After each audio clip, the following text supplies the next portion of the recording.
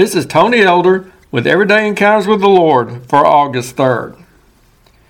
If you've been driving by our church at just the right time one Saturday, you might have experienced an interesting sight. There was a moment in which I was dancing around on the porch of the church, wildly flailing my arms.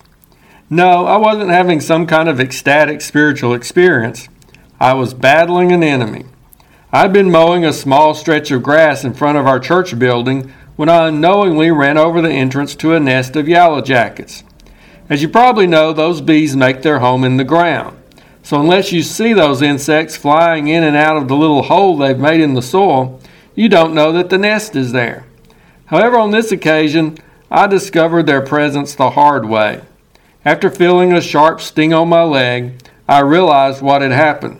After running up on the porch to try to escape my attackers, I was still slapping them away and trying to brush off a few stubborn combatants which were angrily clinging to my shoes.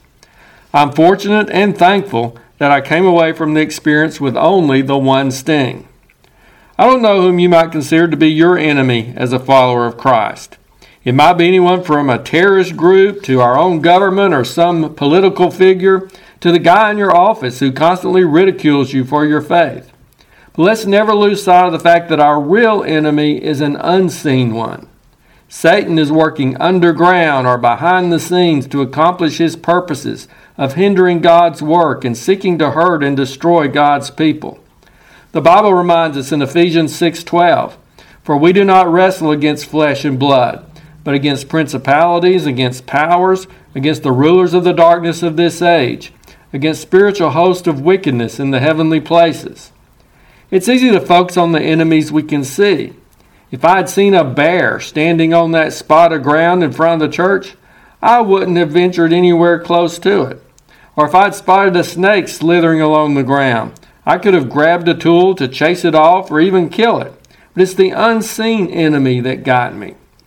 Similarly, it's the invisible spiritual enemy who often sneaks up on us and does us the most harm.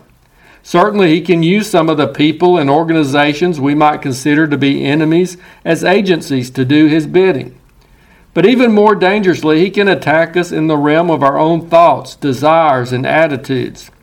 Even while we're dealing with the more visible opposition, we have to be aware of the unseen enemy tempting our hearts with bitterness, hatred, prejudice, fear, and despair. It's not those who can harm our bodies or take away our rights with whom we should be most concerned. It's the one who can tempt us to get sidetracked from faithfully following Christ and from being his shining lights in the world. Thankfully, the Lord has not left us without adequate defense against our spiritual foes.